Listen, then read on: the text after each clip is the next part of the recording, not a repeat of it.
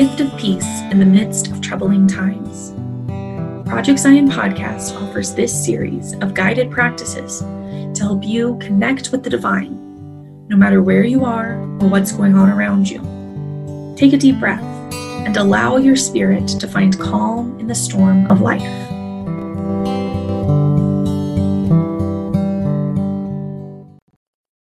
I will put my law within them, and I will write it on their hearts, and I will be their God, and they shall be my people.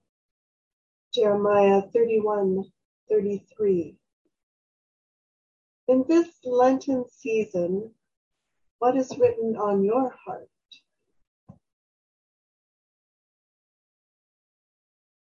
Take a cleansing breath.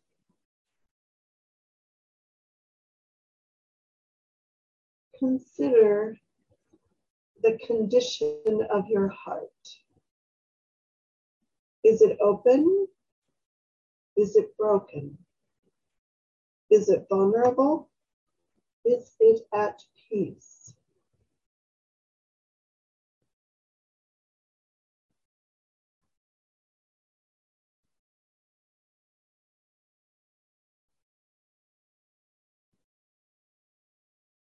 What does it mean to know something by heart? What do you know by heart? Consider, how was it written on your heart? Here are a few lines of poetry by Sarah Williams that are written on my heart, entitled "The Stars." Though my soul may set in darkness, it will rise in perfect light. I have loved the stars too fondly to be fearful of the night.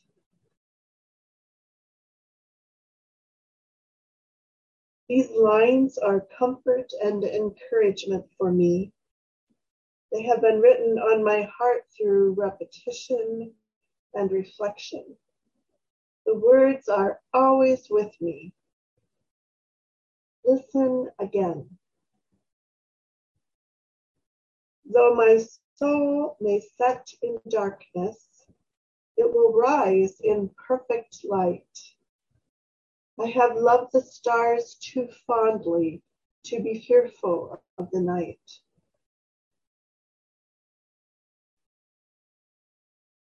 Stars have baffled and fascinated us throughout history.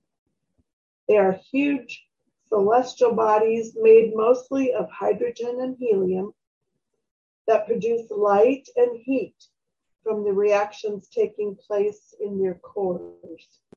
Their light has traveled light years when we see them twinkling here on Earth.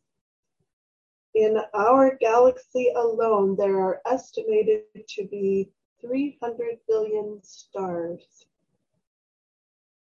In your imagination, conjure a night sky with massive numbers of stars. Consider the magnificence of these stars, the magnitude, the clarity, the burning of light.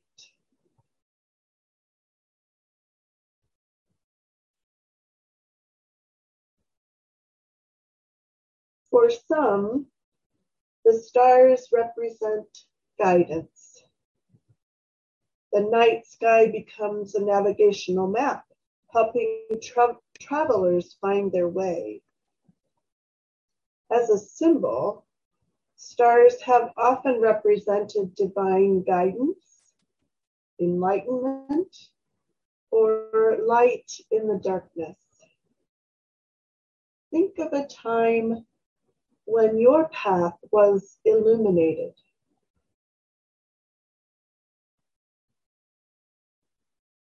When have you experienced light in your darkness?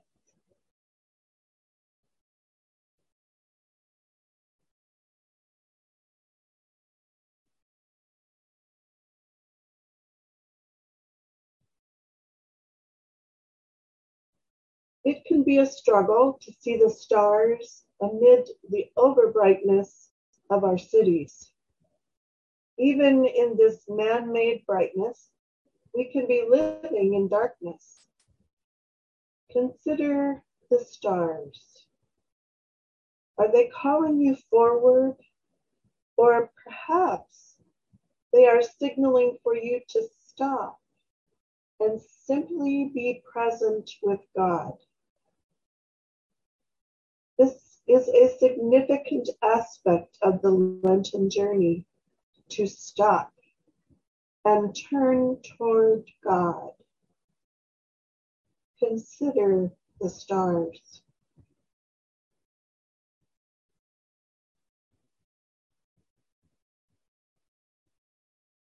Dwell in these words of confession. We have forgotten that we belong in you and with each other, God.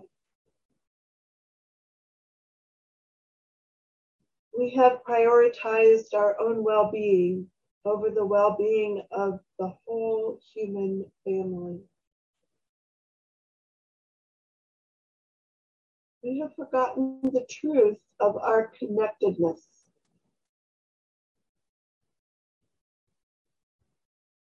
We have become apathetic with our resources, allowing consumption to overcome generosity.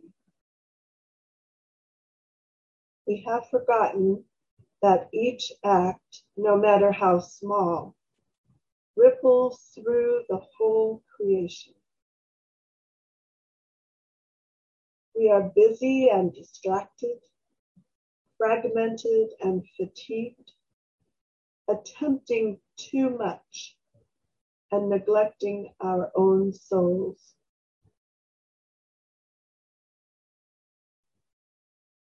We have been tempted to believe that individualism is justified, greed deserved, and success a measure of our worth.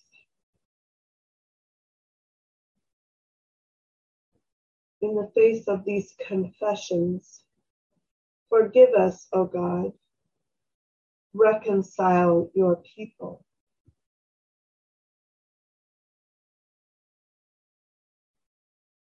Consider the stars. We will close with the spiritual practice of body prayer. I will read the lines of poetry again. This time, listen closely to the words and imagine actions or postures that might express the sentiments of the poem. Though my soul may set in darkness, it will rise in perfect light. I have loved the stars too fondly to be fearful of the night. Finally, standing or sitting, actually place your body in positions that interpret or demonstrate your understanding of the words as the lines are read. You are also welcome to say them aloud with me. May your hearts find healing and strength for the Lenten journey ahead. Now with your actions. Though my soul may set in darkness, it will rise in perfect light. I have loved the stars too fondly to be fearful of the night. Amen.